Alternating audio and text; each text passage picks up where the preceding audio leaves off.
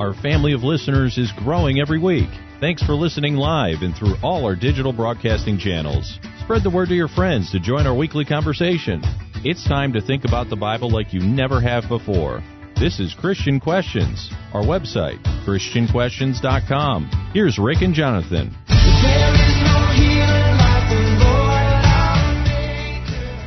Somebody once said, a diamond is just a piece of charcoal that handled stress exceptionally well. Good evening, I'm Rick, and this is not your typical Christian commentary as we look at Bible-related topics from a different perspective. And I'm Jonathan, and that different perspective has its basis in three things: godly principles, family values, honest dialogue, always done in a politically free zone. Folks, thanks for joining us tonight. This is a call-in format, and we are caller-friendly. So, Jonathan, let's get started. What's going on? What's happening? How you feeling? And how is the world twirling around you? Rick, we have quite a question for tonight. Okay. And here it is. Here it is. I'm ready. Why are we so stressed? I don't know. And our theme text is found in Philippians chapter 4, verse 7. And the peace of God, which surpasses all comprehension, will guard your hearts and your minds in Christ Jesus. All right. So it's all about stress tonight. Stress. Stress is all around us, and unfortunately, it's within us. We know stress is not good for us. Now, physically, it wreaks havoc with our bodies. Mentally, it causes us to make poor, rash decisions and not work up to our full capacity. It causes us to lash out at those around us, and it causes damage to relationships we once cherished. Having the peace of God does not mean all is quiet in our lives.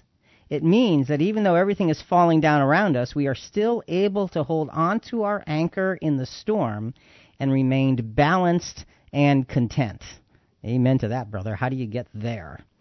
Easier said than done. You got that right. What are some practical ways we can accomplish this so we can have a strong, steady walk with the Lord instead of being distracted and always giving our second best? Folks, stay with us this evening as we explore true peace to combat all of the anxiety that this world has to offer. So again, Jonathan, the question is, why are we so stressed? And that is going to be exactly what we're talking about this evening, looking at it from a very practical standpoint. And you say, okay, well, why are we talking about stress? And the answer to that is because Julie said so. Oh, really? So, yeah, Julie is with us tonight. Julie is our own Julie, our Christian Questions Rewinder-in-Chief Julie. Good evening, Julie. Hi, good evening, everyone. How you doing? Good. Not stressed at all. Yeah, sure. If you could see your face. So, Julie, I said, you said that we're going to talk about stress. You actually made that as a suggestion. Tell us a little bit about what got that going in your own mind. Well, thank you for doing this program. I think that this really affects literally every human being in every culture across every time period. We're all prone to stress. And here in the United States, we're in a very unique time in 2016. We look to our immediate past, and we just finished a very stressful presidential election. And we look to our future, and we see the holidays coming up, which traditionally are the most stressful time for people. Right. And I feel if we're stressed, we're not giving our best to the Lord. So now's a really good time, I thought, to lay out some scriptural principles that can help us keep it all together. All right, so you heard it here first. We want to keep it all together when everybody else is letting it fall apart. Right. Good idea, Julie. It is a great idea, and it's something that we want to develop very, very clearly. And we've got some very personal stories to share with you this evening about stress. Julie's going to be doing that with some of her own life. And but just to lay some groundwork, Jonathan, let's start with some scriptural groundwork, okay? And we mentioned this in the opening comments, but just because we are in Christ does not mean that everything is always well. On the contrary, being in Christ promises that we will be under trial, under stress, under hurt, and not just from those sources that are outside of the true church, but also our stress and our difficulty can also come from wonderful and well-meaning sources within. It's interesting to me that some of the greatest stresses written in the New Testament come from within the true church. That's sobering. It is, and you say, well, how could that possibly be? Isn't everybody supposed to be on the same page? And yes, praise the Lord, we're working together. And the answer is yes, we are. But the answer is also, but we're still human. Let's, Jonathan, as a background for this whole story this evening, let's go to Acts chapter 15, verses 1 to 5. And as you read through this, you know what's going to happen, right?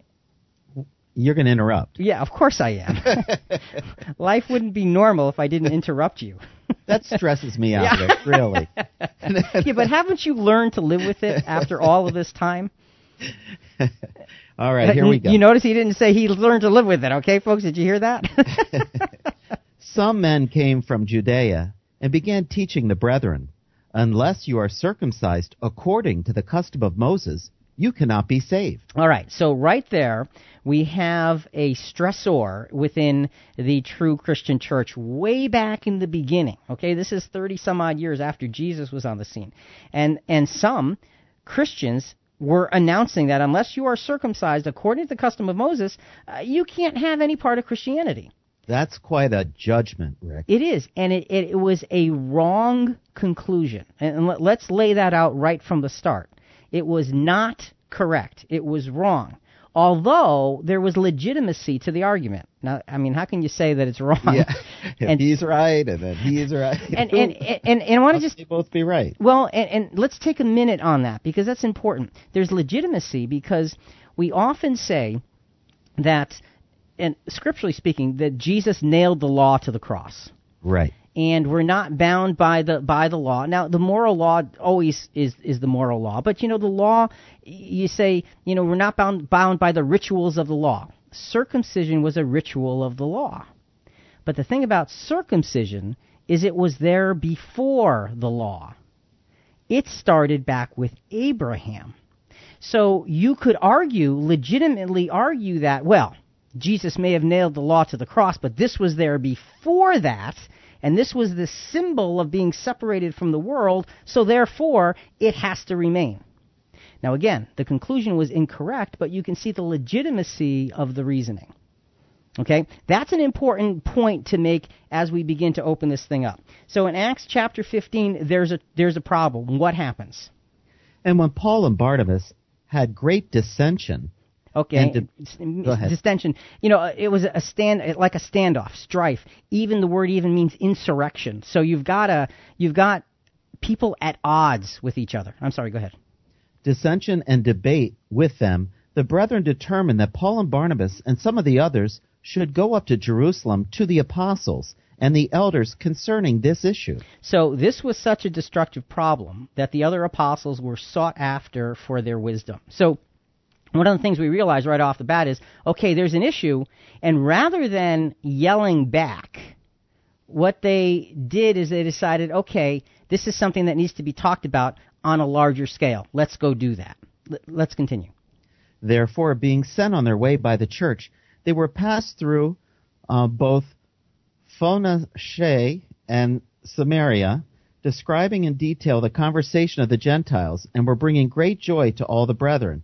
And when they arrived in Jerusalem, they were received by the church and the apostles and the elders, and they reported all that God had done for them. All right, now this is interesting because they're carrying this really huge problem along with them.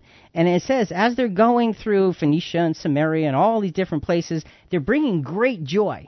Now, they could have been saying when they stopped at all these places, you're not going to believe the problem we have to deal with. There's these people that are trying to bring Old Testament things into the New Testament, and you can't do it. They didn't do that.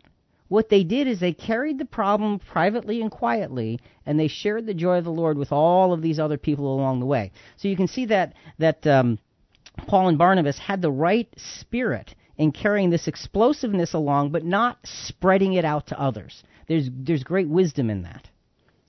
But some of the sect of the Pharisees who had believed stood up, saying, "It is necessary to circumcise them and to direct them to observe the law of Moses." Now, this is interesting because it says some in Jerusalem now, the argument is brought up, and it says some of the sect of the Pharisees. And when you say Pharisees, what do you think of? The people that opposed Jesus. That's right. So it would have been really easy to think, oh, not those Pharisee guys again. I mean, I thought Jesus put them in their place and we're done with them, but here they are cropping up. Now they're in Christianity and they're trying to manipulate and turn things over and turn things around. And it would have been easy to go down that road of judgment. But they didn't do that. If you read through the rest of Acts chapter 15, you see how there was a great conversation, a heated discussion, and a resolution which was a compromise. And it's interesting that there was a compromise made in this situation, even though that approach was not correct. It was respected because that's where they had come from. And that's a huge principle for Christianity because this could have been a major roadblock to Christianity.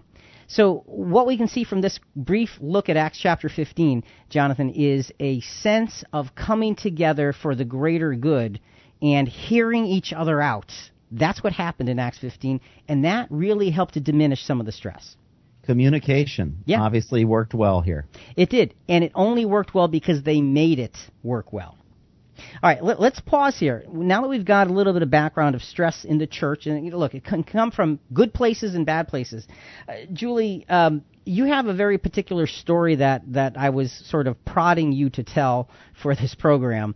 So just let's get started. Let's sort of introduce the idea and a little bit about the personal background of this particular story. Just the introduction right now.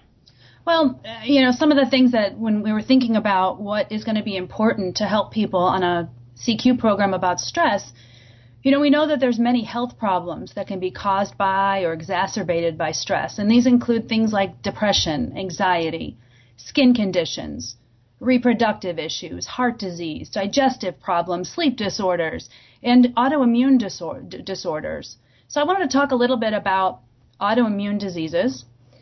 Because they're on the rise, and just a couple quick facts, they affect some 50 million Americans. Wait, autoimmune diseases? 50? Autoimmune diseases. Okay. That surprises me. That's a big number. 50 million Americans, and that's not, the worldwide number, obviously, is much more.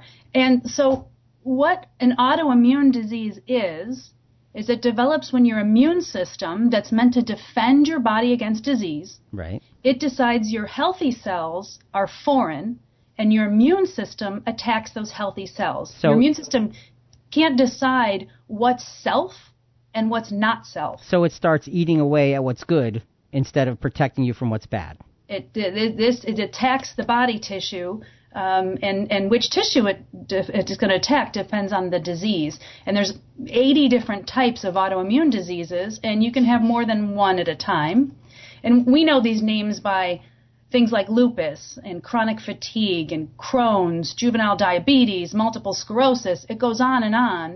And there's a lot of factors that contribute to these. They're thought to be genetic or environmental or hormonal. But the onset of at least 50% of autoimmune disorders have been attributed to unknown trigger factors. All right, wait. So wait, you say an unknown trigger factor. So you're saying half of them come from nobody knows where. Right. Okay. And scientists believe that physical and psychological stress is implicated in the cause of environmental disease. So as a contributor to those types of diseases? They don't know. Okay. Either it exacerbates or it can actually cause that particular disease. So something that I found was really interesting in the reports was up to 80% of patients reported an uncommon emotional stress before the onset of that disease. Oh, now that's interesting. So, folks, what we're doing here this evening is we're getting very, very practical with the idea of stress. Many of you listening probably have some experience, not only personally, but you probably know somebody, if you don't have it personally, who has an autoimmune disease, and there's lots and lots and lots of different kinds. And those are just one factor in the overall stress issue. Now, Julie, without going into detail, I'm just this is pretty much a yes or no question. You're focusing on autoimmune diseases at this point. You have personal experience with them.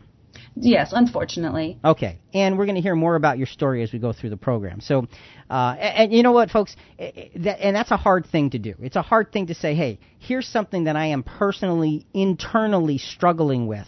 But the best way to understand, to get your arms around, and to conquer stress is to perhaps see it, the process unfold in others. See it unfold scripturally by principle, see other people working through it and say, oh, I get it, I can do that. And that's part of what we want to do tonight. Now, Jonathan, normally we would take calls, but we have a little stressful situation happening tonight. We do, and it happens to be with your wife, the stress. Yes, it does. She tonight is in an intensive care facility. She had some pretty severe pain that needed to be dealt with, and so about 7 o'clock this evening, I had her taken over there. Now, I'm like, why am I here? Well, we've got this to do, and my daughter, who is a nurse practitioner, is with her, so I'm pretty confident that my daughter can handle it. For sure. But, she's our call screener, and the calls are set up to come through this facility here. So, folks, if you want to contribute, if you have a comment, use the your CQ app, your Christian Questions app on your phone. You can send us a message. We will be able to process that message and repeat it back. Or you can email us. And, Jonathan, what's the email address here? The email address is christianquestions.com. And it's urgent Rick, care, not intensive care. We just wanted to clarify. Okay, urgent care. Yeah, sorry about that. It's Rick at christianquestions.com. Oh, thank you. Right. Okay. Yes, you're correct there. Yes. Yeah. Well, sometimes too much stress for tonight. Okay. So Julie laid out the practicality that stress is sucking the life out of us. That's pretty much what she said, to try to sum it up in just a couple of words. So the very first step in dealing with stress is to be aware, is to acknowledge the pain of the stress, to be able to look at it and say, wow, I'm under stress. Because if we can do that, we can begin the process of healing. So to find stress management answers, what we want to do is look into another stressful early church situation. And we're going to go to Philippians chapter 4 for this, and we're going to work this through the first half of the program. So, Jonathan, Philippians chapter 4, verses 1 and 2. Therefore, my beloved brethren, whom I long to see, my joy and crown, in this way stand firm in the Lord, my beloved. I urge Euodia, and I urge Syntyche to keep in harmony in the Lord. It's stressful enough to try to say their names.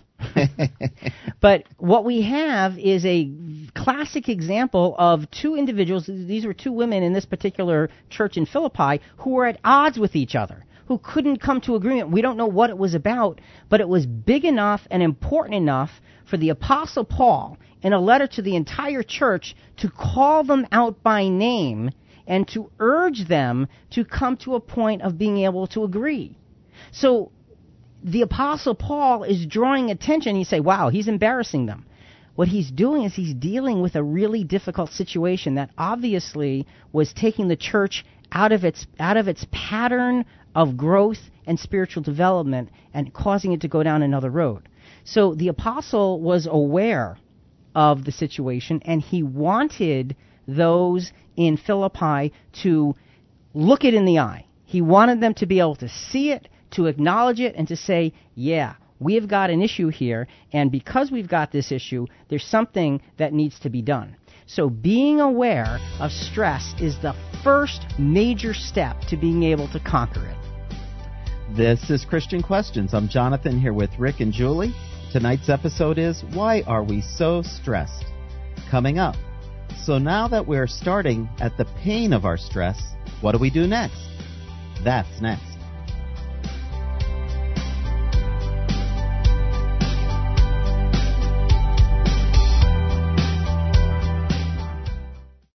You're listening to Christian Questions. See videos, hear past shows, and talk to us at ChristianQuestions.com. Here's Rick and Jonathan.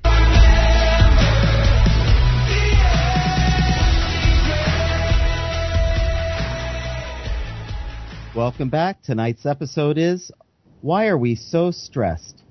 We're live Monday evening from 8 to 10 Eastern, and that means we're on right now.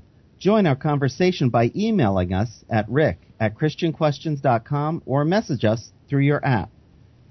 We are not taking calls tonight because of our call screener, and take over. Okay, so yeah, she's actually not here. She's got some pain that needs to be managed, so we're working on that. So, Jonathan, to get this segment started, we mentioned, okay, the first step in managing stress is you've got to be aware of it. And you know, you say that, you say, well, of course everybody's aware that they're stressed. And, you know, I would submit that most people are not looking at their stresses and saying, wow, this is bad. They're looking at their stresses and they're gritting their teeth and they're trying to ignore it or they're trying to plow through it, but they're not stopping to understand it. And that's part of what we mean by be aware of it. It's not just say, okay, I'm stressed, now what? It's, wow, look at what I'm stressed about. Look at how big it is. Look at how it's dominating my existence at this moment. We want to start each segment with a quote, Jonathan. So let's go to a quote from Peter Marshall. This is great. When we long for life without difficulties, remind us that oaks grow strong in contrary winds and diamonds are made under pressure. That's the way strength actually happens. It's because of pressure. Julie, you wanted to say something? Yeah, you know, one of the things, in recognizing stress and being aware of it, stress is cumulative. Yeah. And in the bonus material of this week's Rewind, we're going to go ahead and put a list of common warning signs and symptoms of chronic stress. And the more you notice in yourself, the closer you might be to stress overload. And I just wanted to make a quick quote to an article I read recently. It said this: many of us are so used to being overloaded with stress that we don't even notice it anymore. Right. Feeling stress feels normal, but awareness of what you're feeling physically and emotionally can have a profound effect on both your stress tolerance and how you go about reducing stress. Having the emotional awareness to recognize when you're stressed and then being able to calm and soothe yourself can increase your tolerance to stress and help you bounce back from adversity. All right. Now that sounds great, but I can tell you from personal experience, it can feel impossible. So we've got to get to a point of understanding that and how it works. So Julie, let's get back to your personal story. We were talking about a lot of things that contributed to stress. We talked about autoimmune disorders, and you had mentioned that you have had challenges with one such autoimmune disorder. So let's get a little bit more into describing your own situation. Well, just as a quick overview, stress-triggered hormones can lead to a disruption in the immune system. And my autoimmune issue is called alopecia areata, which is hair loss, generally characterized by these round, bald patches on your scalp. For men, usually it's big gaps in their facial hair. So my body doesn't recognize my hair as being my own, so it seeks to destroy it. Like someone who has a kidney transplant, if they don't take anti-rejection drugs, the body will go ahead and the immune system recognizes it as foreign and just kills it. So your body is attacking your own hair the way somebody's body would attack a foreign kidney put in their body to save their life. Exactly. Okay. It's as if my hair follicles are standing up going, we're over here. Yeah. And then the immune system goes, get them. and it wipes it out. Literally, that's the process that's happening inside my body. All right. And that, do you have statistics on that by any chance? Like how many people deal with that?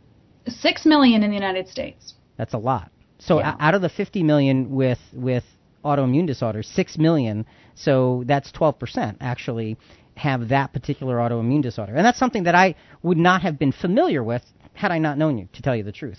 So, great. Glad I could help. Yeah. Well, all right. Well, and actually that brings us to step 2 of the whole issue here. Step 2 of the process. First we accept the fact that we have the stress. The second step is to accept assistance, appreciate and engage in the process. And again, let's go back to Philippians chapter 4. Remember that these 2 women in the Philippian church who are at odds with one another, and the apostle in this letter to the Philippians addresses it right out front, and in verse 3, he continues to address it. Jonathan, let's go to Philippians 4, verse 3. Indeed, true companion, I ask you also to help these women who have shared my struggle in the cause of the gospel, together with Clement also, and the rest of my fellow workers, whose names are in the book of life. So notice how the stressful situation, again, Paul called them out by name. So this had to be a big deal. This stressful situation is not overwhelming the apostles' viewpoint of those involved. He writes that all of their names are in the book of life. He says, in the face of the dissension, he's writing this. So he's looking at what's happening, and it's not a good thing. But is he focusing on that, saying, look, these women are really messing up the church in Philippi, and you better straighten it out or else? And he's saying, look, there's an issue. They are my co-laborers in Christ. Take care of them for me. I need them. So there's this sense of, okay, there's a problem, but we want the love of Christ to overwhelm and overcome this problem. And Rick, I appreciate the value that he's bringing out of these individuals. Right. And I loved how he said, and they shared my struggle. Right. They're struggling now, but they shared my struggle. So he's entering in Exactly. with them. Right. So and helping them to get over it. So he can't be there to help. So the individual carrying the letter, he is sending to help. He's saying, I can't help you. You've helped me. This is the best way I can help you. So you're right. It's a beautiful experience of deep fellowship here, being able to see and approach the issue and still see all of those involved and those who are at odds in the most positive way possible. So step 2, accept assistance, appreciate and engage in the process that brings us to dealing with our stresses. And one of the ways to accept assistance is to always, always, always go to the primary source of our faith and example, and that's Jesus Christ. Matthew 11:28-30, these are verses that I think every Christian knows and has repeated to themselves 1,000 times. Come to me, all who are weary and heavy laden, and I will give you rest. Take my yoke upon you and learn from me, for I am gentle and humble in heart, and you will find rest for your souls. For my yoke is easy and my burden is light. There is such a calm in the way Jesus invites us to him. And that brings us to a very important key to accepting assistance. Jonathan, what is that? Well, Rick, it's look up to Jesus. Reach up and hand over your burden as you fess up about your brokenness. So it's look up, reach up, and fess up. All right? and those 3 things, that's what Jesus is telling us to do. Bring it to me. You know the slang phrase, lay it on me. Well, that's what Jesus is saying. Lay it on me. I can help you bear it. I can help you walk through it. Let's go to 2 Corinthians chapter 1, verses 2-7. Again, in dealing with the stress of life. This is a great example of the Apostle Paul plowing through some of the stresses of life. Grace to you and peace from God our Father and the Lord Jesus Christ. Blessed be the God and Father of our Lord Jesus Christ, the Father of mercies and God of all comfort, who comforts us in all our afflictions, so that we will be able to comfort those who are in any affliction with the comfort with which we ourselves are comforted by God. So the Apostle Paul starts out by saying, look, we've had afflictions, we've been comforted, and I can transfer. I know what that comfort feels like. I can bring that comfort to you. Continue. For just as the sufferings of Christ are ours in abundance, so also our comfort in abundance through Christ.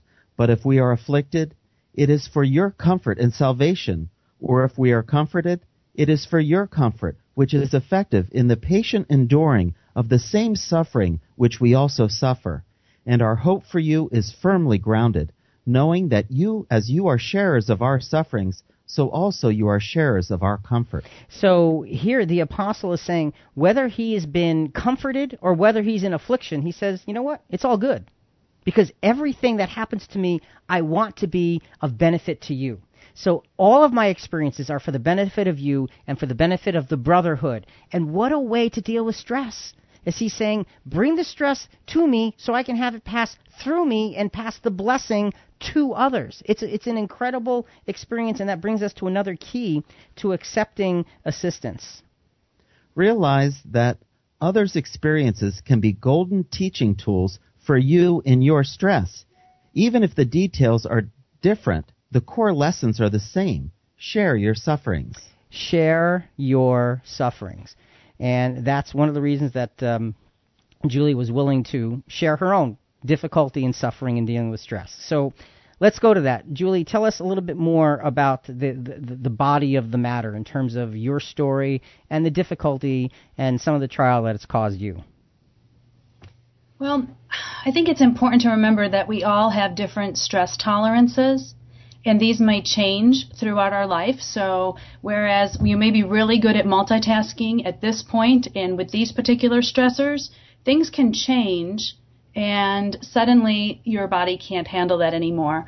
Although I first developed symptoms of this alopecia areata when I was a child, they came back unexpectedly when I was about 40 years old, and they were managed, they're little spots. And so you go to the dermatologist, and they fill up these needles of cortisone, and every 6 weeks, they put these shots directly into your scalp. And yes, it's as uncomfortable as that sounds. It sounds pretty terrible. Yeah, but we play chase the spots. So, you do it in 3 spots, and the hair grows back, and you're living just fine, but 5 more grow in. You shoot those spots, and then 6 more grow in. And so it's kind of like, the game Whack-A-Mole. Yeah. You're getting these moles, but more moles pop up. So for years, this didn't really affect my life because I could just throw my hair in a ponytail or, clip it up and put a lot of hairspray on, and everything was fine. But then about 4 years ago, a variety of stressors came and converged that individually I think I could have handled, but collectively all at once without any coping mechanism in place, my immune system went completely out of whack. All right, and before you continue, you work, and we don't need to get into the details, but you work in a very high-pressure type of a job.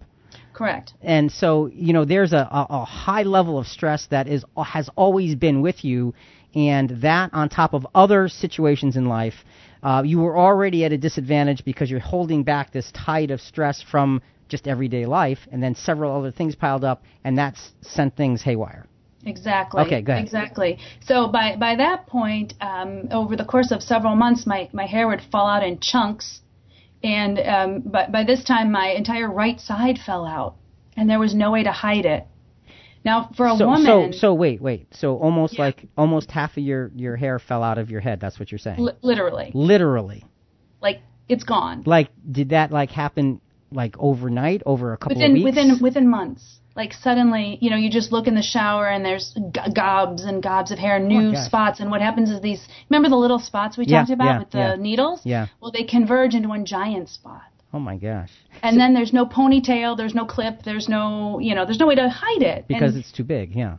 As a woman, this is devastating, because it's all self-esteem. I'm in a job where I'm constantly visiting clients and have to make presentations. And from a business perspective, now I'm mortified. I don't want to face family or going out to the grocery store. There's nothing to do. Big giant hats. The best thing is winter because everyone is wearing these dorky little hats with, big pom-pom balls on, and everyone looks the same. But it's the rest of the time of year that's really difficult. So my job at this point, anytime the phone would ring or an email would come in, I would feel physically ill. It was so stressful. And my husband's, my in-laws, my husband's parents were both sick with terminal diseases at the same time, including a very long bout with Alzheimer's. So we had a lot of family dynamics to deal with. I was the power of attorney for my husband's aunt, who had dementia, responsible for all aspects of her life. My beloved cat was dying, and one of my closest friends moved out of state. And I felt like I needed 30 hours a day to just stay afloat, and I was really shortchanged by only given 24-hour days. Okay. And that's what it was like. So there's no way out, and everything that you have to do is met with incredible resistance from within and your sense of from without. So no matter where you turn, there's no answer. And your hair, pardon my bluntness, but it keeps falling out. Well, right, because it's falling out because stress screwed up my immune system, but then it's causing more stress because I'm stressed out about the disease and what it's doing to me. So it's a vicious cycle that it's very difficult to get out of once you get into that. And that's why you said stress is cumulative, and that's a perfect example of that. And then you stress over the stress of the matter, and it just gets bigger, and it's this monstrous mountain that's in front of you that there's no moving. So Right. And I do have to say, real quick, if you were going to pick a disease, if you had to have one, you're going to pick one that doesn't hurt. And this happens to be a disease that has no physical pain to it. So part of the stress is the guilt that it's such a devastating disease, but it's not as bad as what someone else is going through. Okay. So the old, well, at least you don't have cancer, creates guilt. which creates more stress. More stress. So, and folks, I think that's the issue here. If you follow Julie's story and the difficulty of managing all of the moving parts, and it just gets bigger and bigger and more overwhelming. So Julie, hang on to that part of the story. There's a great scripture that you and I were talking about before the program, and I put it here at this stage of the story on purpose because I think it fits so well. John 16:27. For the Father himself loves you, because you have loved me and have believed that I came from my Father. So, Julie, before we get a quick comment from you on that, Jonathan, the key to acceptance in terms of dealing with this scripture and the kinds of stress that Julie's talking about, what is it? It is often said that taking a hot bath can be relaxing. Bathe in the knowledge that God himself, the Father and Creator of all, loves you and therefore will help you to be an overcomer. So, Julie, when you hear that, the Father himself loves you. Now, we don't have a lot of time. We maybe 30 seconds here. What's your response? How does that set with you after the part of the story you just told? You know, you have to keep coming back to this as your core. You have to have this as your balance, because you have to believe that God exists. You have to believe that he cares for you and that he loves you and that he knows what you're going through, and that there's a reason why you're going through it. And I always think of the Apostle Paul. With all of his afflictions, he asked for the afflictions to be removed. They weren't, and then he was at peace because he knew that God loved him and had a purpose, and we're just going to move on, and we're going to do other things. So there's a very high level of acceptance there that the Father himself loves you. Now, that's still a hard thing to practically put in place. How do you practically make that work and help it to have stress go away? This is Christian Questions. I'm Jonathan here with Rick, with Julie, and tonight's episode is Why Are We So Stressed? Coming up, now we know we don't have to be alone in our stress, so how do we begin the healing process? That's next.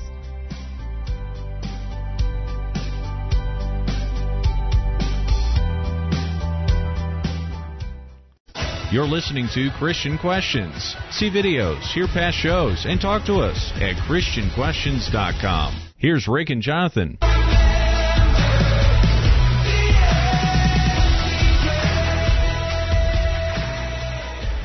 Welcome back. Tonight's episode is Why Are We So Stressed? We're live Monday evening from 8 to 10 Eastern. That means we're on right now.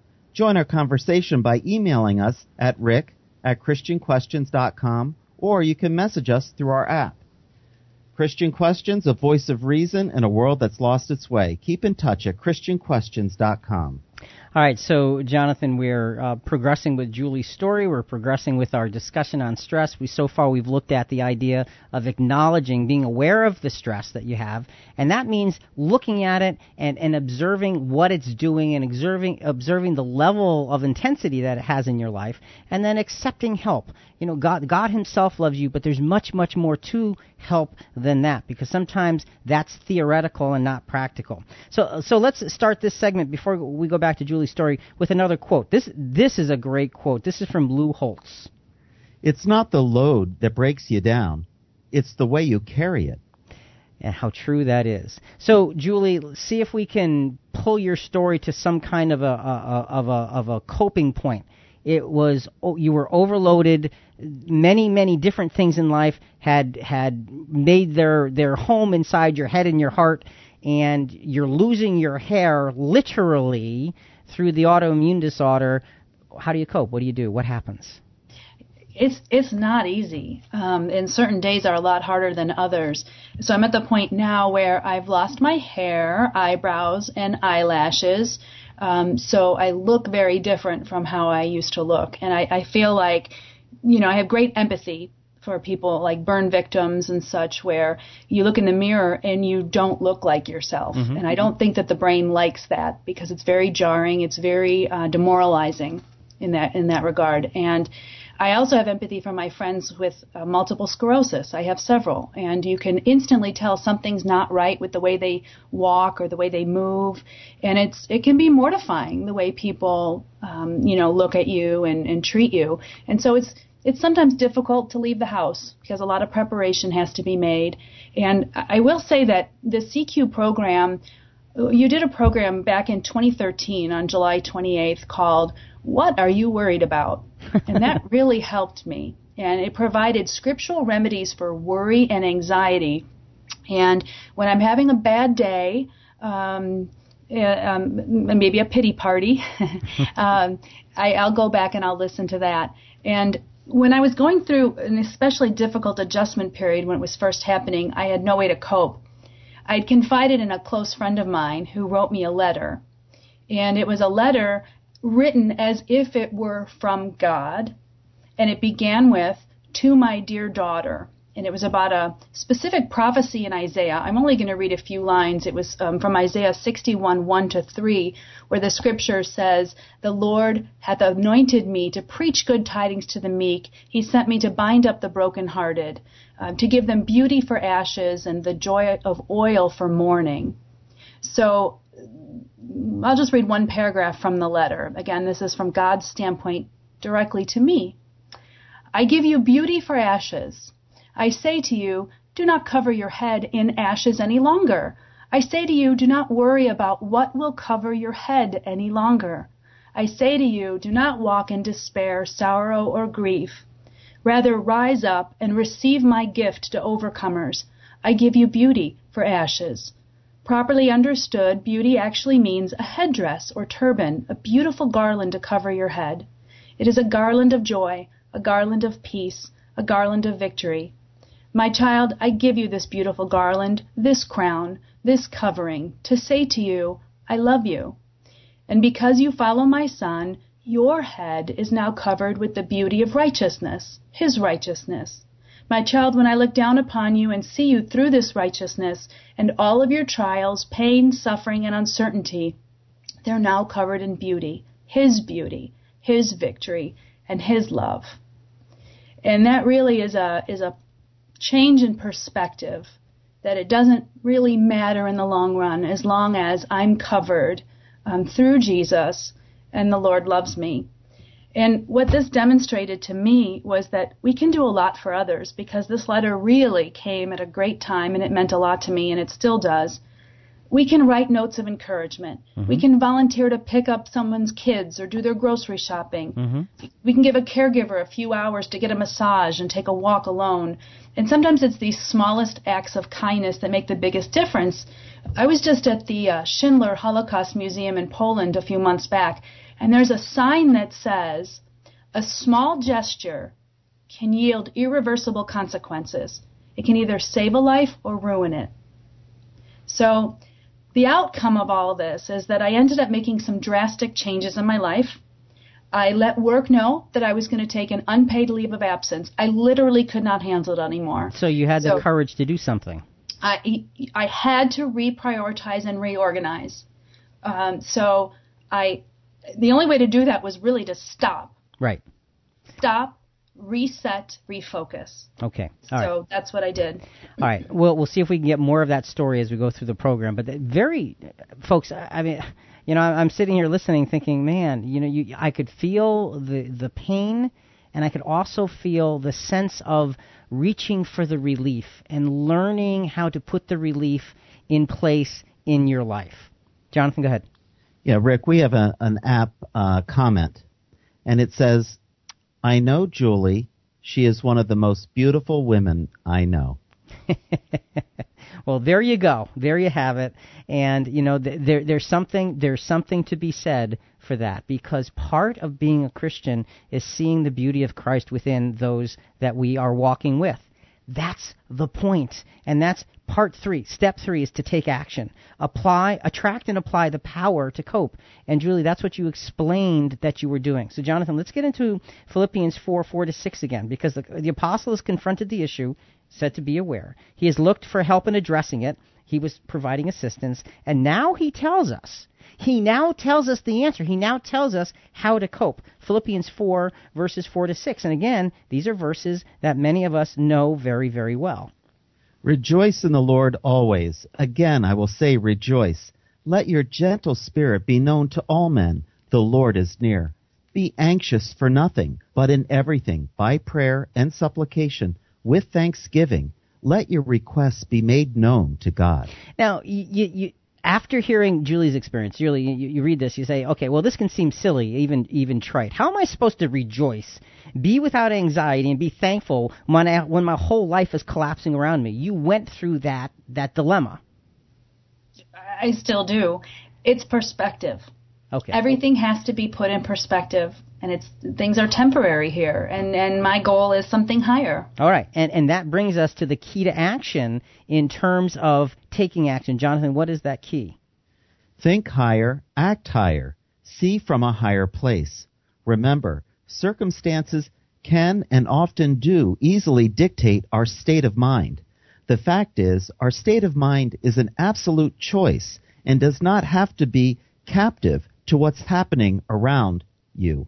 Paul is telling us to choose our thoughts. So, and Julie, that's what you're saying. You were saying that the struggle for you is your state of mind. Giving it the choice to not be captive to the circumstances, but to be able to be free to choose a higher way. And that, you said, that's still a struggle for you. Yeah, the trick is to not have these stresses consume you. Okay. Because they can. Right. It consumes my dreams. It shows up in all these places because it affects so much of my life. Right. And you just got to push that out and put other things in your life that are bigger than it. And again, you bring us to the next scripture, because this choice of higher thought reaps a very, very powerful harvest. And that harvest is discussed in the very next verse of Philippians chapter 4, verse 7.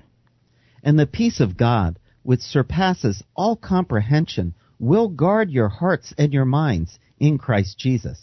All right, so Julie, you were talking about replacement. You're replacing the stress with something else, and we were talking about higher and so forth and so on. And this is talking about the peace of God. So Julie, before I get your comments on this, Jonathan, the key to action here, we had a key to action previously of think higher, act higher, see from a higher place, and now the key to action regarding Philippians 4:7 is what?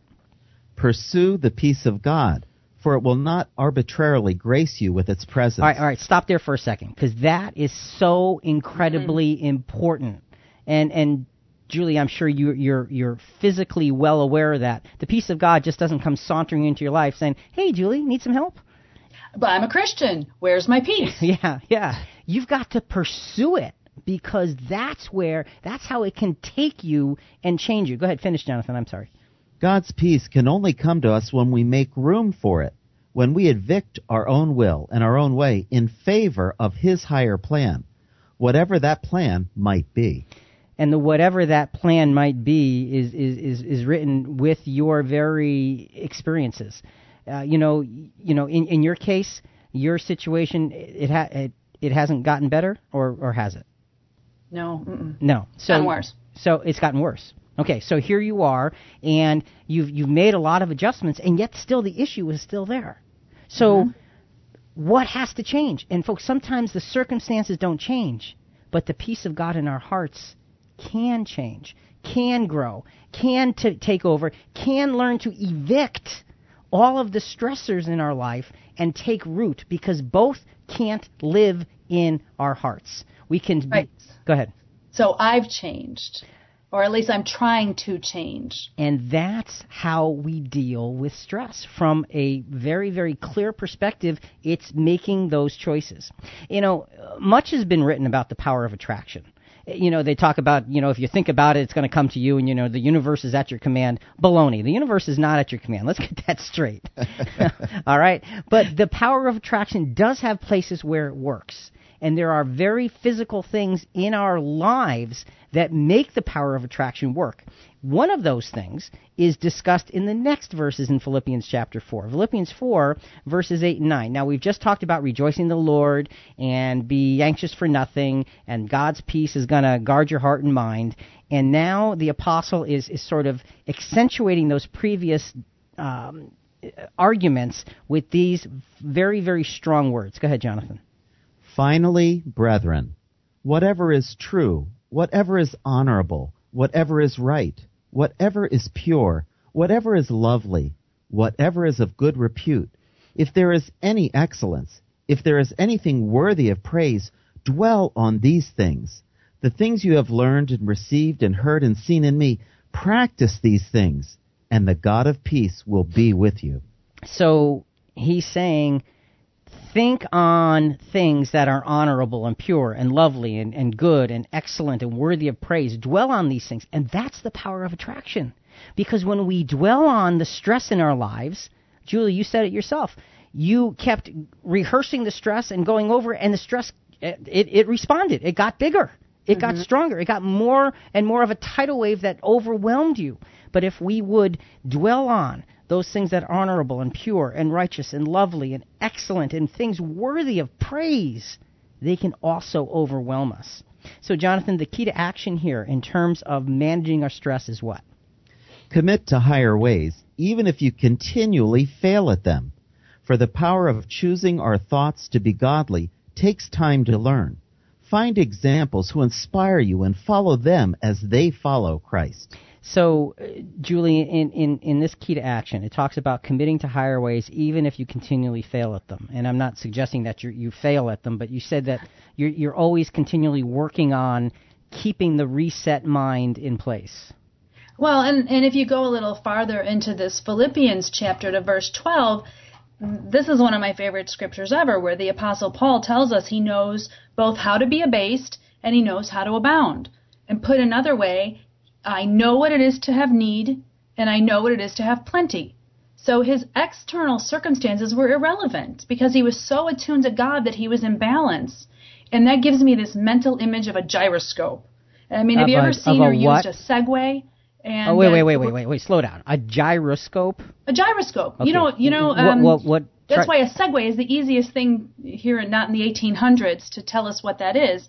You know, the Segway is where it's constantly self-leveling. Right. So a gyroscope, it maintains orientation. That's what a Segway uses, and that's what other instruments use to constantly be self-leveling.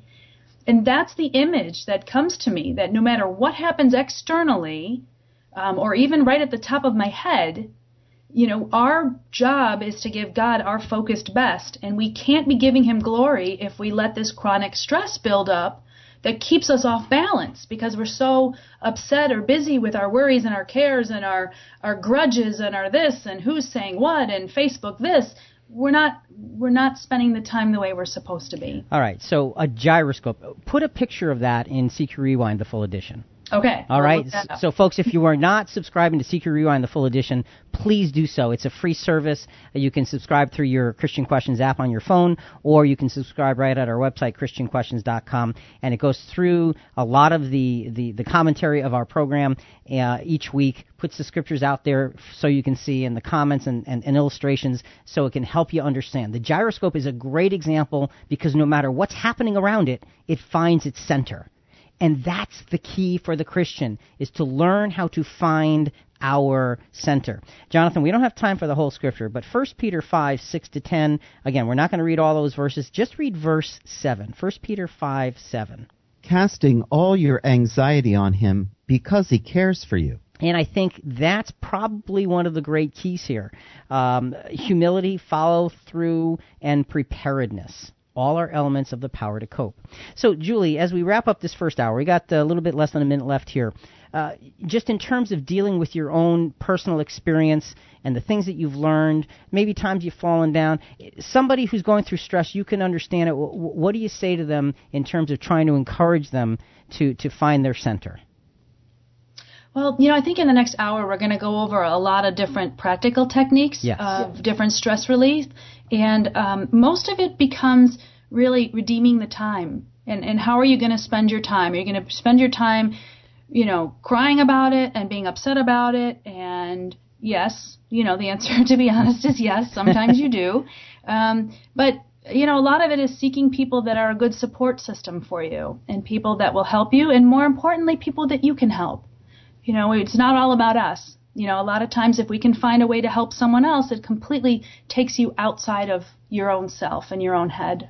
And that's such an important part of this whole thing. So, Julie, thanks for being with us this first hour. Stay with us for the second hour because Julie's got a lot more to say, not only about her story, but about the practicality of dealing with the other types of causes of stress in our lives. And in the second hour, we're going to go through that.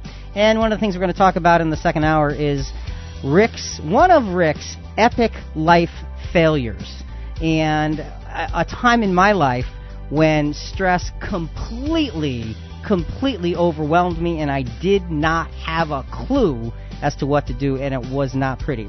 Folks, this is such an important subject, so if you know somebody who needs to hear it, there's still time. Go let them know that we're on. Get them to listen to the second hour. For Jonathan, Rick, and Julie and Christian Questions, why are we so stressed? Lots more to come soon. Till then, think about it.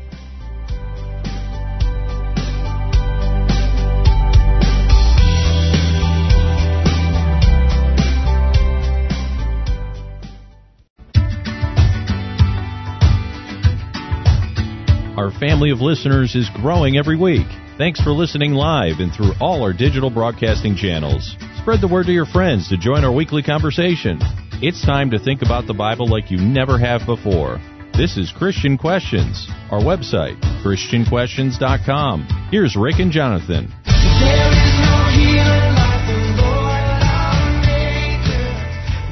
William James once said, "The greatest weapon against stress is our ability to choose one thought over another." Good evening, everyone. Welcome back. I'm Rick, and this is not your typical Christian commentary as we look at Bible-related topics from a very different perspective. And Jonathan, the topic on the table this evening is one of the most important subjects, one of the most relevant subjects to everybody's life. What is it? That's right, Rick. And our question is, why are we so stressed? And our theme text is found in Philippians chapter 4, verse 7. And the peace of God, which surpasses all comprehension, will guard your hearts and your minds in Christ Jesus. So in the first hour, we've got Julie with us. Julie, thanks for staying with us for the second hour. Hi, hello. You did to me, it was very inspiring to hear you have the courage to tell that story, because that's a hard story to tell, and I give you a lot of credit for being able to do that. That's a hard thing to do.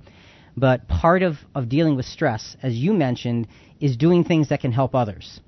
And sometimes when we share our stress with others, it can help them because it gives them the strength and encouragement to say, I see somebody else going through something, and somehow that builds us up. That gives us that motivation maybe to take the step that we're afraid to take. So thanks for staying with us for this hour as well. Jonathan, there were 3 steps we talked about in the first hour. Very briefly, just go through what they are in terms of dealing with stress. Step 1, be aware, acknowledge the pain. Step 2, accept assistance, appreciate and engage in the process. Step 3, take action, attract and apply the power to cope. And those steps may sound like, oh yeah, sure, it's easy to say. And every time you have to deal with stress, to me, that ends up being the initial reaction. Sure, easy to say, but hard to do. And that's true. So in this hour, we want to try to get down to the hard to do, and what do you do about the hard to do? And, there are many places and circumstances and experiences that deliver stress in our lives. So for the second hour, we want to touch on some of the more obvious stressors and see if we can find really practical solutions. So we're going to go through different areas of life, and these are not all the areas of that cause stress, but these are some of the major ones that bring stress to us. We're going to look at them, we're going to give some scriptural comment on them, and we're going to give a practical solution, just here, why don't you try this as a method for dealing with stress. But before we get started with that, Jonathan, I want to tell, I sort of really don't want to tell because I really don't like remembering this. But and you were there for this, weren't you? I was. All right. Well, you and I used to work at a cabinet shop together. We did. Way back in the 1980s. And I was the general manager of the cabinet shop. And, with that, it was a relatively new place, and I was the guy that ran it. And we had, Trish and I had 2 kids at that point in time, and she was pregnant with a third. And I was on salary, and when you're on salary, you get the raise to go on salary, and it's really cool because, you get this big raise, and I'll never forget, my boss sat me down and said, okay, I want to put you on salary, I want you to run the entire place, and I'm going to expect you to work maybe 45 hours a week or so, but, Sure. Yeah. Yeah, but I was gullible and I believed it, okay? So months and months go by, and of course 45 turns into 50, turns into 55, turns into 60, turns into 60 plus, turns into working days and nights and weekends and everything else and taking work home and never being able to get away from it. 2 little kids. My wife is pregnant. We had just bought a house that was, remember the house, the mess that it was and the work that it needed? Oh, yeah. Yes, you do. Okay. So we had all of this stuff, and you know me, I'm motivated. I want to do well. Sure. So I am working really hard at this very demanding job. I'm trying to raise children. I'm trying to rebuild this house that needed incredible amounts of work. And every time I took something apart, it was like, what have I done? Because it was worse than I thought. And what should have taken 6 months took maybe 2 years because, and there are parts that honestly still aren't done, but that's another story. But the point is that at that point, I began to get overwhelmed. And Julie, you nailed it down, because a lot of times you don't look at and you don't see what's happening in your life. And I didn't look up. I just kept plowing through and attacking, and it kept draining more and more of my reserves. Because, when you're young, I was only 28 at the time, you're young, you've got energy, and you've got reserves. And so I was relying on those reserves, and I was using them up and not able to replace them because the pace never stopped. So the stress started to grow, and I began to realize that I was in trouble. So we're going to pause the story there. We're going to come back to it in a little bit. It was one of the epic failures of my life, this experience, and that's why we're sharing it with you here, because it was so dramatic for me. Let's deal with some specific areas of stress in our lives. A life stressor. One of the great stressors of life can be family issues. Sometimes stress involves family dynamics, and parts of the challenge is to stay above the fray. And that's not easy to do, because if it's your family, you're always just, emotionally right in the middle of it. Jesus set a very sound principle in place for this. And this is really very brilliant, the way he deals with this. Luke chapter 12, verses 13 to 15. Someone in the crowd said to him, "Teacher, tell my brother to divide the family inheritance with me." But he said to him, "Man, who appointed me a judge or arbitrator over you?" Then he said to them, "Beware, and be on your guard against every form of greed, for not even when one has an abundance does his life consist of his possessions." So Jesus is being asked. It's like a young man comes to him. There's an inheritance going to his older brother. He wants part of it. And he says, well, if I get Jesus involved, my brother's going to have to listen, because Jesus is bigger and stronger than everybody. And Jesus' response is, what are you doing? What are you doing? Who made me to be able to decide over you? Now, could Jesus have done that? Sure, he could have. Julie, go ahead.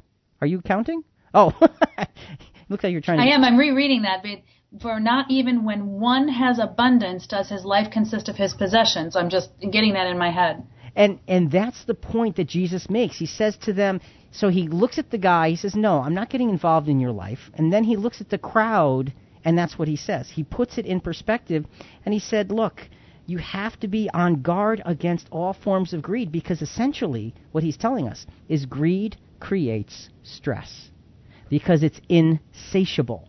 And when we have insatiable appetites, that is a major stressor in life. So stress management key in relation to some family-type issues like this guy was having with his brother not sharing inheritance. Our personal greed and perceived need factor inherently creates stress. To continually moderate this desire is to keep its stress from even approaching our lives. So you moderate it by knowing it's going to get you before it does. You moderate it by reading what Jesus, like Julie, you were rereading those words. When one has abundance, does his life consist of, not even when one has abundance, does his life consist of his possessions. You can be the wealthiest person in the world, but that's not your life. Those are just things. That's not what your life is about. We get stressed when we focus on things. And a lot of times in our family situations, we're focusing on things because it's the things between you and me and the brother and sister and the arguing back and forth kind of a thing. So that brings us to how do you deal with that? Where do you bring your mind? Because this is all about mind control. Matthew 5, 7-9. Blessed are the merciful, for they shall receive mercy. Blessed are the pure in heart, for they shall see God. Blessed are the peacemakers, for they shall be called sons of God. So, mercy, pure in heart, peacemakers. those are ways of being. Those aren't things. Those are ways of being that can keep stress at bay. So being a peacemaker, in terms of family experiences, I mean, does that mean you get in the middle of everything, Julie? What do you think? Oh, I got this one. Okay, ready? Okay. So with experience with this, here's what I would tell listeners if I had to go through this experience again, and I'm sure I will, just to make sure that I got it down the first time. Being a peacemaker doesn't always mean being the go-between counselor. And it doesn't mean gossiping with one side or the other, taking sides. And I think that sometimes being a peacemaker means you stay out of it entirely and you be a good example where possible, and you just quietly do the tasks that others are arguing about. And decades from now, you probably won't even remember what we were so stressed about, but it's possible that your body will still be suffering physical effects from it. So you're saying you rise above the fray, you just take care of what needs to be done. Stay out of it. Move on. Let go of that tenacious grabbing at things, because that's where stress comes from. And grudges. Families hold grudges. Yeah, they do. And get rid of the grudge. And that's such a hard thing. That's such a hard thing to do. Stress management key for this, Jonathan.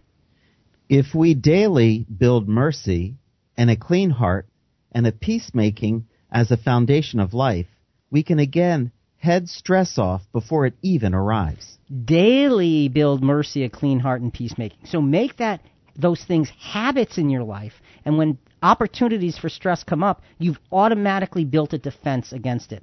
So, Julie, in terms of family situations and just dealing with stress in general, give us a practical, try this sort of thing. All right. Experts are going to say that this is the most important thing. Breathe. Breathe. I can do that. Deep, conscious breathing. In, count to 10, out, count to 10.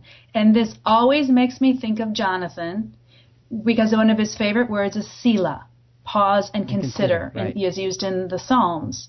Pause and consider. Use the space in between your breaths to just calm down. And that's the easiest because it's free. Yeah, you can do it anywhere, and you can do it in front of anyone. Yeah.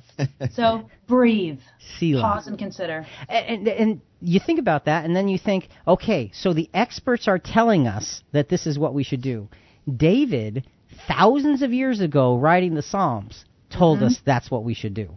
So all of the experts and all of the science have come up with something that David knew 4,000 years ago. It's pretty cool, if you ask me. That is cool. All right, let's go on to another life stressor. And, folks, we're not taking calls tonight. Our call screener is not well.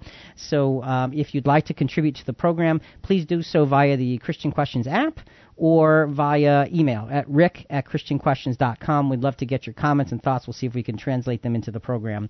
Use the app or rick@christianquestions.com. Next life stressor is personal confidence issues. Sometimes we're overrun by stress when we are not confident in our ability to do a task or to take a stand or fulfill a responsibility. Sometimes we're afraid, and that creates great stress. And believe me, I have been there as well. Hebrews 10:32-36. But remember the former days, when after being enlightened, you endured a great conflict of suffering, partly by being made a public spectacle through reproaches and tribulations, and partly by becoming sharers with those who are so treated. For you showed sympathy to the prisoners, and accepted joyfully the seizure of your property, knowing that you have for yourselves a better possession and a lasting one. So the apostle starts off these verses by saying, you got to remember back. Remember back when you were in dire straits and you stood up under it, and you met with the challenges, and you were faced with difficulty, and you stood up against it. And then he says in verse 35, Therefore, do not throw away your confidence, which has a great reward, for you have need of endurance, so that when you have done the will of God, you may receive what was promised. So he's saying, you look back and you see what you were able to accomplish before, so don't get tired now, because you had that experience once. It can happen again. And maybe it's harder this time, and maybe it's bigger, but it means that you've been exercised already. So what's the stress management key here, Jonathan? We all have past experiences that we can look back to and see how God's hand guided us. Relive that victory in Christ and look for God's leading in this new experience. So, Julie, in your own experience, in terms of looking back over things that have helped you, and you mentioned earlier in your dealing with your autoimmune disorder, that's been helpful to you. Well, I think one of the blessings that I've had is the fact that, unlike people that have to go through cancer, where their appearance changes nearly overnight, it was a slow progression for me, and in each stage I was able to, after a few tears, kind of regroup and make adjustments and make amendments and move forward. So I appreciate that the Lord let me have this experience in a slow way so that it wasn't so sudden. And now it's just kind of become an everyday experience for me. But you go back and you look at what strengthened you before, and you can find strength and inspiration in that. And by the same token, we can look back on others' experiences and see what strengthened them, and we can find inspiration in that. So Jonathan, I had you do the key, right? Didn't I? Yes. Yeah. Okay. I'm thinking because I'm thinking about it and thinking, did we do it? Yes. So the point is, don't be afraid to relive the past victory. A lot of times as Christians we get a little fugazi about that. We think, I don't know, maybe that's prideful to think about victory. No, it's not.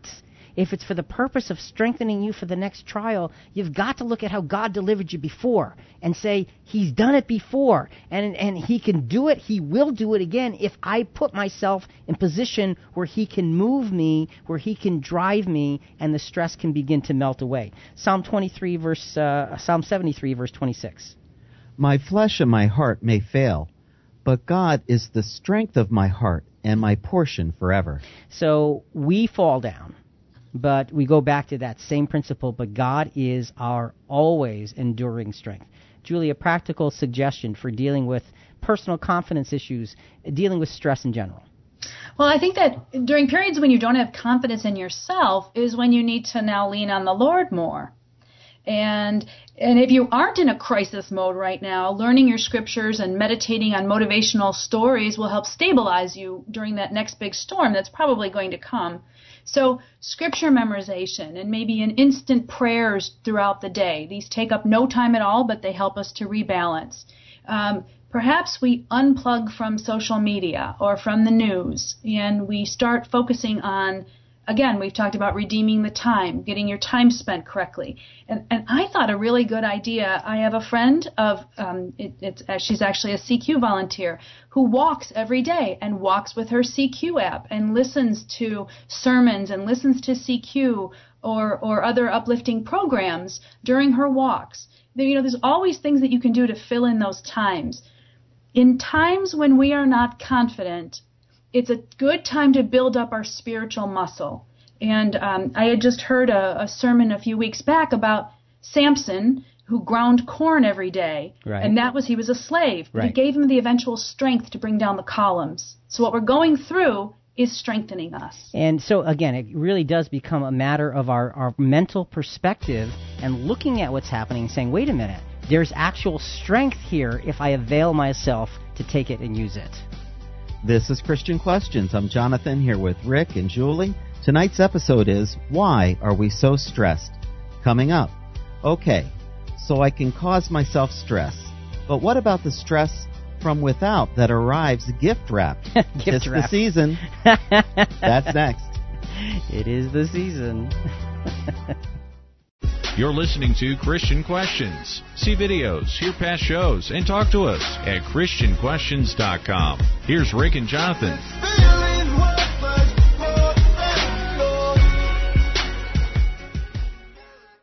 So it is, Why Are We So Stressed? We're live Monday evening from 8 to 10 Eastern. That means we're on right now. Join our conversation by emailing us at rick@ChristianQuestions.com, or you can message us on your app. Christian Questions, a weekly habit that's good for you. Thanks for tuning us in every Monday evening. Join our conversation any day and time at ChristianQuestions.com. Yeah, no phone calls tonight. Our call screener is not able to manage that for some physical reasons.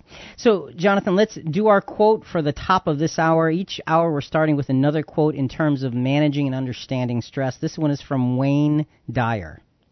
The components of anxiety, stress, fear, and anger, do not exist independently of you in the world. They simply do not exist in the physical world, even though we talk about them as if they do. So the components of anxiety, stress, fear, and anger come because of our mental processing. And so to deal with it, we need to learn how to rise above it with different mental processing. And saying that, let me go back to my story of one of the epic failures of my life. And that goes back several years when I was a general manager at a cabinet shop, and the stress of the job, the incredible hours that I was working, raising a family. My wife was pregnant. We had just bought a house that needed a ton of work. Of course, I was capable of doing the work, and I could see the answer, but I just couldn't physically do it because I didn't have the energy. I didn't have the mental capacity anymore. And so I knew, Jonathan, here's the thing. I knew I was in trouble. I knew I was overstressed. I knew I was overwrought. I knew that I could not cope. So I looked for solutions. I bought some books on stress management, and I read them. And it did absolutely no good. Oh, no. Absolutely no good. I prayed and prayed and prayed about it, and I could not get out of it. And I felt myself literally sinking in my own life. And I will never forget that sense of despair from that point in time. I even started to turn down Christian privileges, doing this and that in terms of church privileges and so forth. I said, no, look, I can't do it. I can't do it anymore. And I actually started to give up. I actually started feeling like I can't do this. I don't know. I don't know what the answer is. I am completely lost.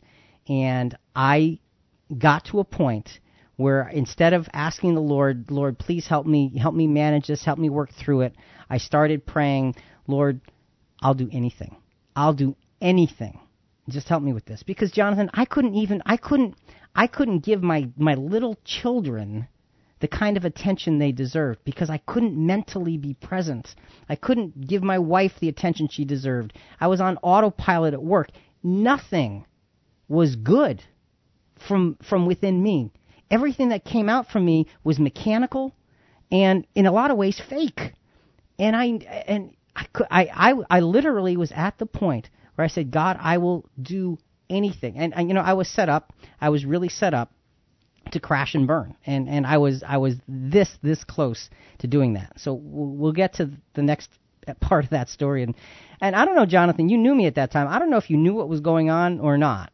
I didn't. I didn't. You were just always so busy. I just thought that was you. Yeah. And that's part of it, is we can hide it because we're so busy, and that's one of the tragedies of the kinds of stress that we deal with in our lives. So we'll get back to that story next segment, but another life stressor that everybody can relate to is the external pressure, just like I was talking about in my own life. Perhaps character attacks, perhaps being misrepresented. Those things can cause us great stress. Well, how do you cope with that? What do? You go back to Scripture. You go back to the words of Jesus. You go back to Matthew chapter 5, where Jesus is calmly, quietly, wisely teaching us how to manage these things. Matthew 5:11-13. Blessed are you when people insult you and persecute you, and falsely say all kinds of evil against you because of me. Rejoice and be glad, for your reward in heaven is great, for in the same way they persecuted the prophets who were before you. So we are blessed. That's what he's saying. But we still might feel stressed.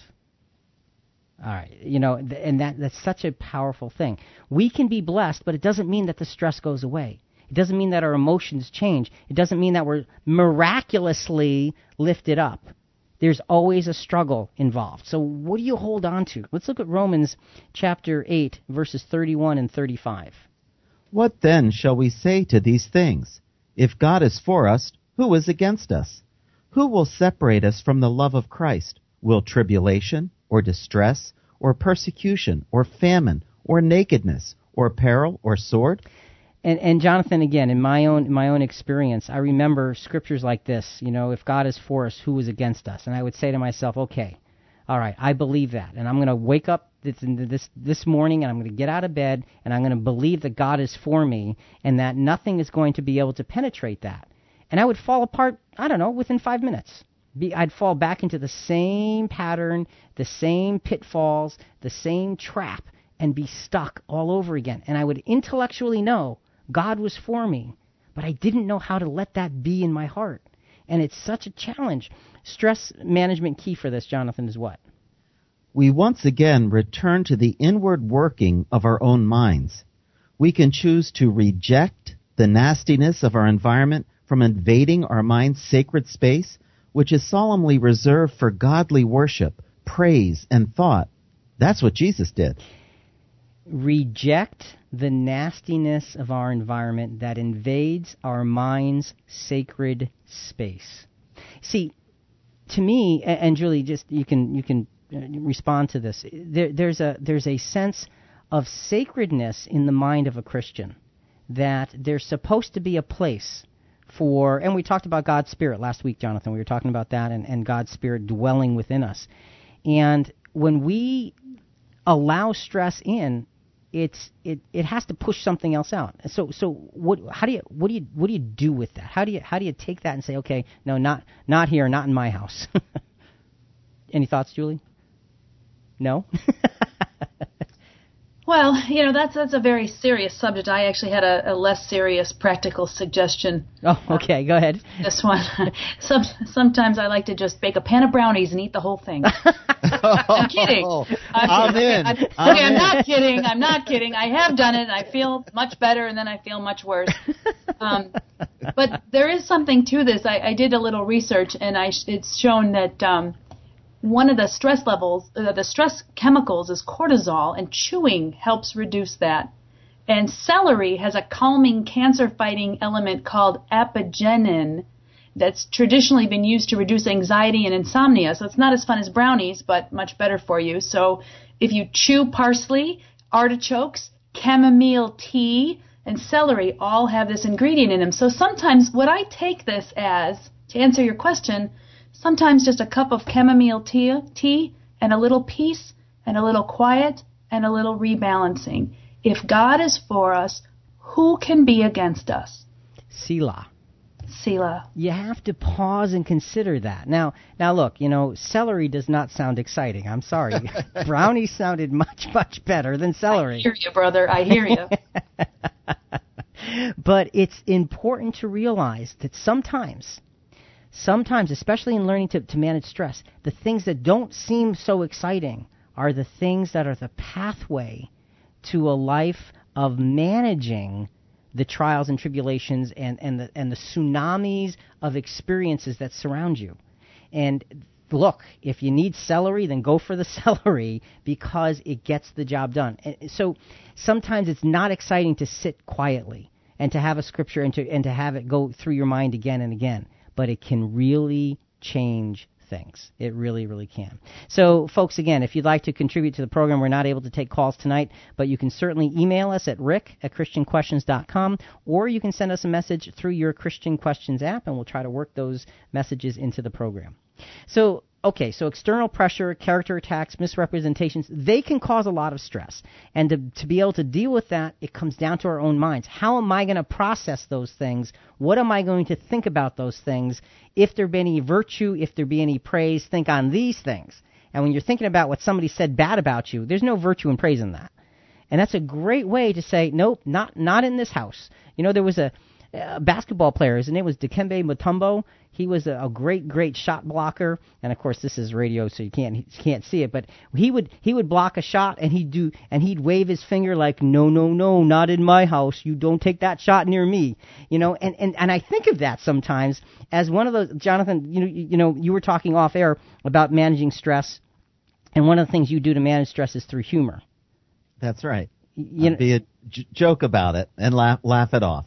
And I think of this. I mean, look, I'm 5'4" tall. I think of this guy. He's like 7 foot 2 inches tall. He's this big, lanky, powerful man. And I think of him waving his finger like, no. And when I think of managing stress, that's what I think of. Not in my house. You do not come here. And it does. It makes me laugh. And I appreciate your example there. Another life stressor is weariness. This is one of those things that just works its way quietly and almost stealthily into our lives. Weariness issues. Stress becomes ever more tenacious when we become just too tired to fight. Isaiah 40, verses 28 to 31. Do you not know? Have you not heard? The everlasting God, the Lord, the creator of the ends of the earth, does not become weary or tired. His understanding is inscrutable. He gives strength to the weary, and to him who lacks might, he increases power. Though youths grow weary and tired, and vigorous young men stumble badly, yet those who wait on the Lord will gain new strength. They will mount up with wings like eagles. They will run and not get tired. They will walk and not become weary. So the point of this text here is very, very simple. God is eternal energy. He is eternal direction. He's eternal purpose. He doesn't tire. We do. We stumble. We fall. That's okay. Because it says, they that wait upon the Lord will gain new strength. And the strength is not your own, it's His. So when you put His strength on, you are now strengthened in a way that you never would have been able to be before. And that's how you can mount up with wings as eagles. It's not because you're so smart, it's not because you're so strong, but it's because you have the faith and the trust to allow His strength, the humility to allow His grace to overcome you so that you can respond through Him instead of through you. That's how we deal with the weariness issue. That reminds me of I can do all things through Christ, which strengthens me. Yes. And there's and that's very, very similar to the next verse. Let's go to the next verse, as a matter of fact. 2 Corinthians chapter 12, verses 9 and 10. And he has said to me, my grace is sufficient for you, for power is perfected in weakness. Most gladly, therefore, I would rather boast about my weaknesses, so that the power of Christ may dwell in me. Therefore, I will be content with weaknesses, with insults, with distresses, with persecutions, with difficulties, for Christ's sake. For when I am weak, then I am strong. Yeah, it's interesting. He says, I am content with weaknesses. He doesn't say, hey, I'm overjoyed. When I'm weak, boy, I'm the happiest man on earth. You know, I'm overjoyed when people insult me and with persecutions. He doesn't say that. He says, I am content. And why is he content? Because when he's weak personally, it's opportunity for Christ to be strong in him.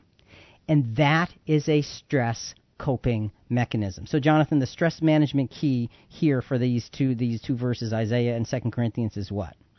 Understand that our strength and courage are most likely going to wane, and if we are rightly exercised when they do wane, we will be opened up to new strength and courage from on high. Therefore, our weaknesses is the perfect opportunity for God's peace to reign over our feeble hearts and minds. So we are going to fall. Face the fact. It's going to happen. We are going to fall apart. We are going to not be able to do it, and that's okay. And see, to me, learning that is such a great stress relief because God expects that I'm going to fall down again. And He just wants me to be able to get up again. Julie, go ahead.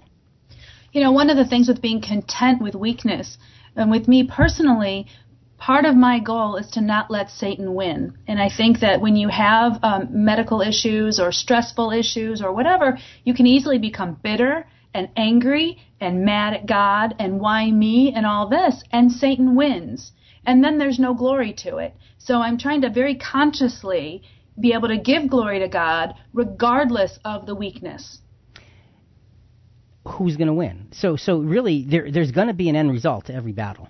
And if we have God's glory in mind and in our hearts, then it changes the way we fight. And you're right, have that motivation to crush the adversary through the grace of God. Not because you're so strong, because you're not, because you're going to fall down. But God's grace and strength can lift us beyond the stress.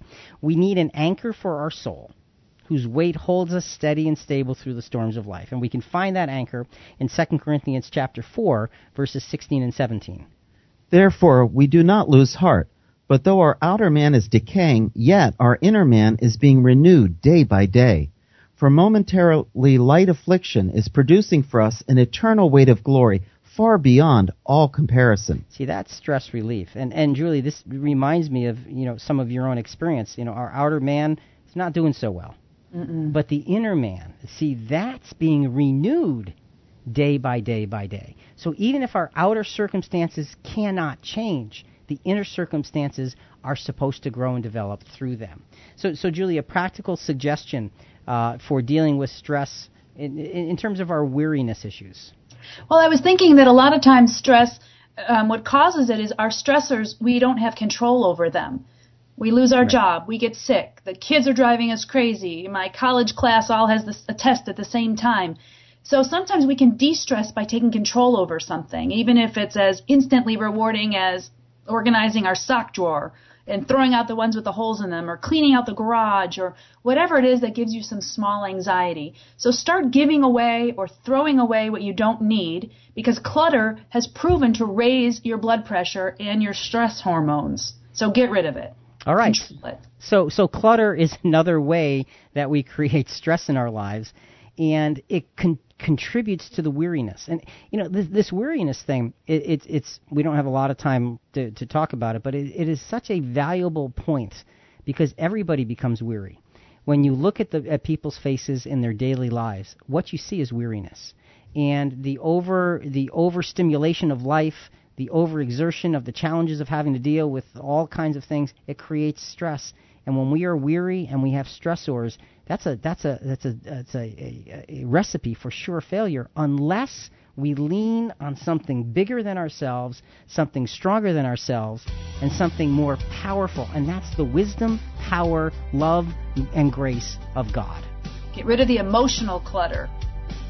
This is Christian Questions. I'm Jonathan here with Rick. Tonight's episode is, why are we so stressed? Coming up. So stress is controllable. Good news. But what about my belly fat? That crazy flesh? What are you talking about?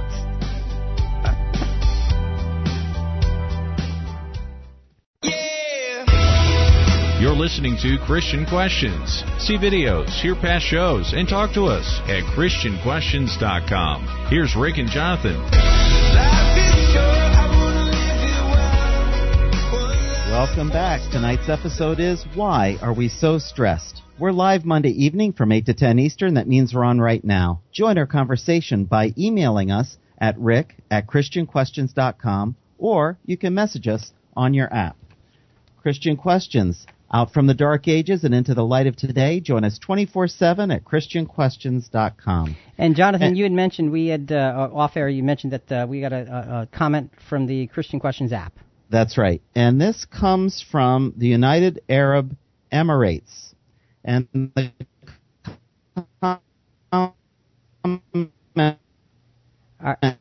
Jonathan, you're breaking up. I just lost your audio here. So Thank you, CQ. Okay, I wake up early Tuesday morning. Okay. Is that any better? All right. Okay. Can you start again? Thank you.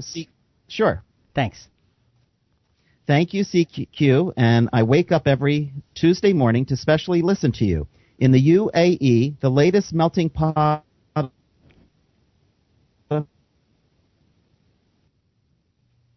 All right, Jonathan. cultures, life is very stressful. So is this call. Yeah. Yeah, Jonathan, you just completely froze. So it's not coming through. Okay. No. Sorry. We in this latest melting pot of cultures, life is very stressful. That's the last I heard. Listening to you today, it really reflects my life for 7 years, where my body gave into high blood pressure, bitterness, and negativism. Now God has changed me so by showing me what is important, helping me to evict what is unimportant. Thank you for this wonderful program. God bless you. Selah. Oh, awesome. Oh, we got a Selah. We did. Awesome. Folks, we really, really appreciate when you share with us like that. It really means a lot. Jonathan, let's start this segment with a quote. Well, actually, wait. First of all, what's this about the belly fat? Julie, too many brownies. Julie, what's the belly fat thing here? Go ahead. Okay, so stress triggers the hormone cortisol, which is a major contributor to belly fat. Aha. And chronic exposure to cortisol can result in a complete shift of your body shape. So when you're under stress, the body cranks out cortisol, which springs fat from all your fat stores and dumps it into the bloodstream and gives the liver and these other organs the energy because, stress is your fight or flight reaction. Right. So any fat that isn't being used for the energy gets thrown back into the fat stores, which is generally in your abdomen. So working out helps decrease cortisol. And so that's our thought of no belly fat. All right, so stress causes belly fat on top of everything else. There Great, that's just what we needed to hear. All right, thank you for that. Now, Jonathan, the quote from Winston Churchill. When I look back on all these worries, I remember the story of the old man who said on his deathbed that he had had a lot of trouble in his life, most of which had never happened.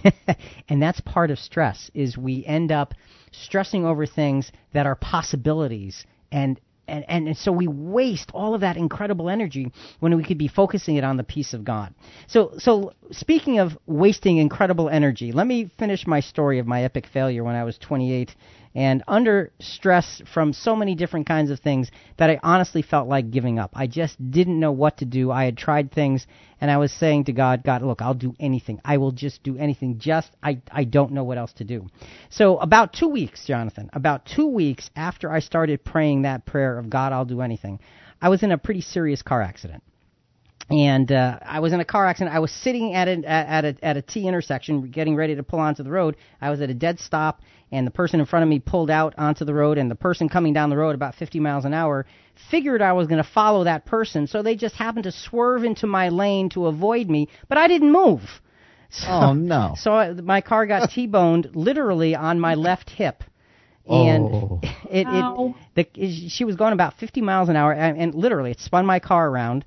And I suffered. And that was a little car. It was a little car. I'm glad it was small and light because the impact moved the car. If my car was heavier, I would have been much more hurt.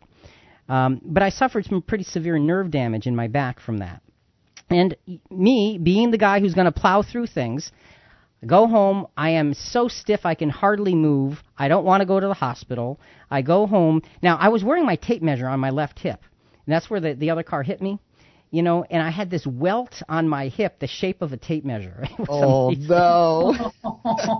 But the next morning, I literally can hardly move, and I pull myself out of bed, I get dressed, and I go to work. Why? Because I don't know how to stop.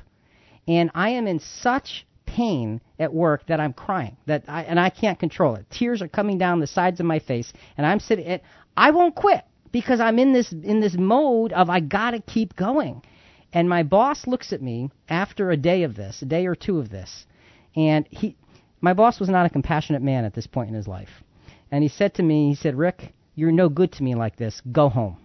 He didn't say, I'm sorry you're hurt. He said, you're no good to me like this. Go home.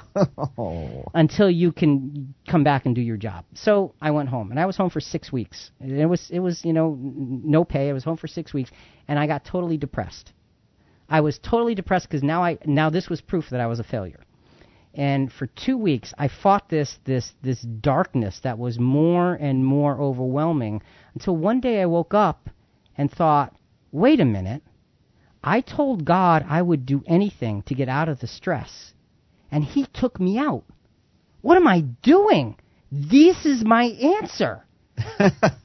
And I began the slow, meticulous process of learning to look up and see the light instead of the darkness that surrounded me in that pit. And I began to realize that God actually delivered me. He needed to literally jar me out of where I was and what I was doing and force me to stop, Selah, to stop, to pause and consider. And that was the beginning of the healing.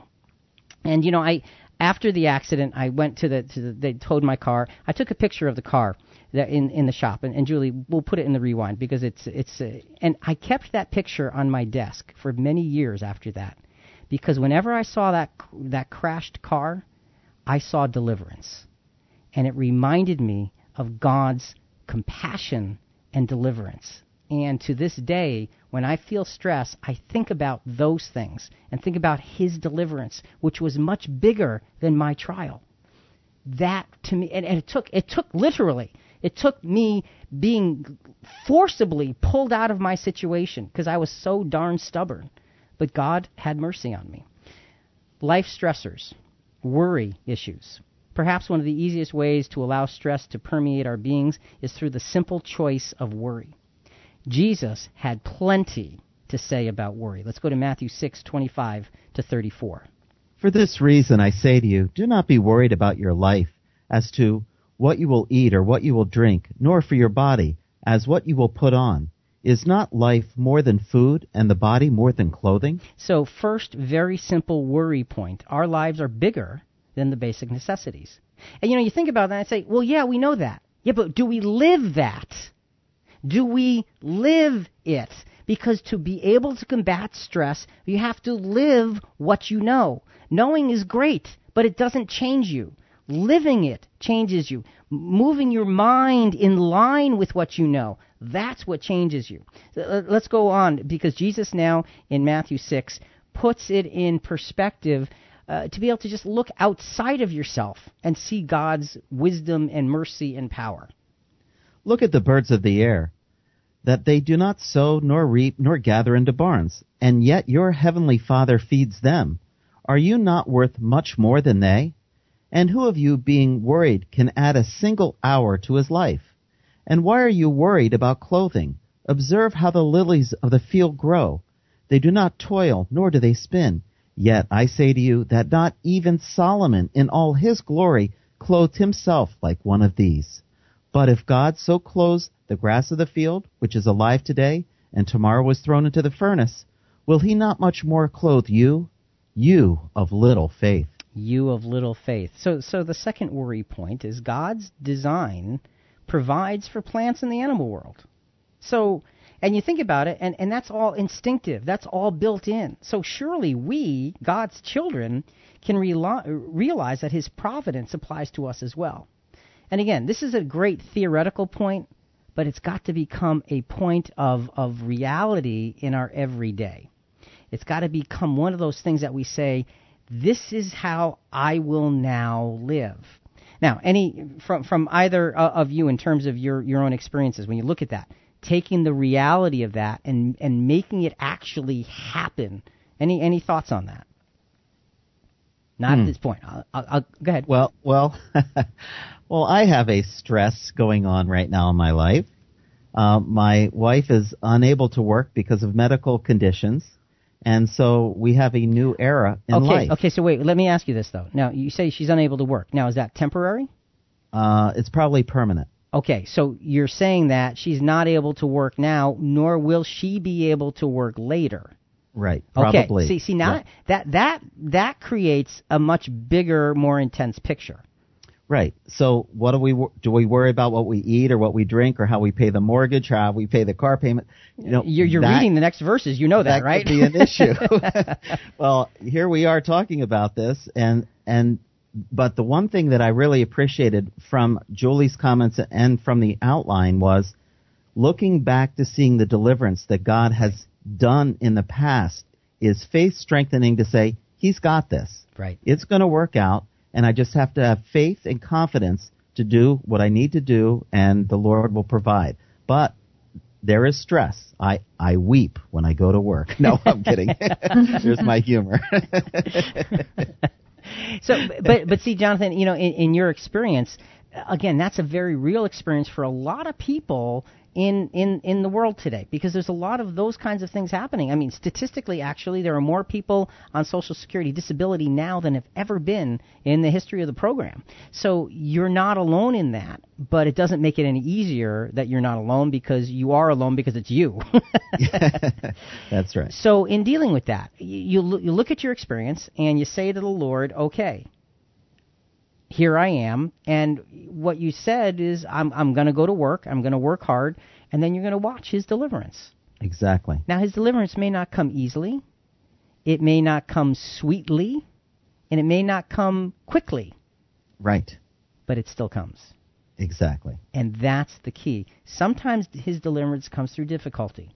Sometimes we have to crash. Sometimes we have situations like with yours and with Julie's that don't go away. See, mine did. That circumstance went away in my life. With you guys, It's a continual thing that you've got to grow through. So read verses 31 to 33 of Matthew 6. Do not worry then, saying, what will we eat, or what will we drink, or what will we wear for clothing? For the Gentiles eagerly seek all these things, for your heavenly Father knows that you have need of these things. But seek first his kingdom and his righteousness, and all these things will be added to you. All right, so the third worry point that Jesus goes over for us is, as followers of Jesus, we certainly strive to have a clearly defined focus on the kingdom. That's our striving, to have a clearly defined focus on where we're going and what we're doing and what we're a part of. Such focus is higher than the average population, and such focus will supply our needs without the added burden of worry. And so, Jonathan, for you, that's a relatively new development in your life. Yes, it is. All right. Absolutely. So it's interesting because in our three experiences, mine was something from the past that came, went, and I've, by God's grace, learned some lessons. Julie's experience started when she was small, went away, came back, and now is continual. Yours is brand new. Yes. So this is kind of interesting that we're all dealing with different aspects of stress, and we can put to practice in our different circumstances all the things that we've talked about here. So this is a classic example of us practicing what we preach. Exactly. And verse 34 really hits home. So do not worry about tomorrow, for tomorrow will take care for itself. Each day has enough trouble of its own.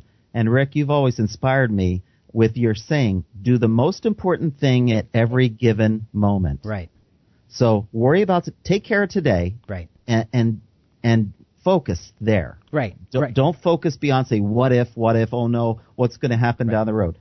Just focus on the most important thing. Right. And I got that saying actually from Tom Hopkins, do the most important thing at every given moment. And that has delivered me thousands of times in my own life. So the fourth worry point, do what you must do for God's glory today, like you were just saying, with focus and passion. And tomorrow's challenges will wait for tomorrow.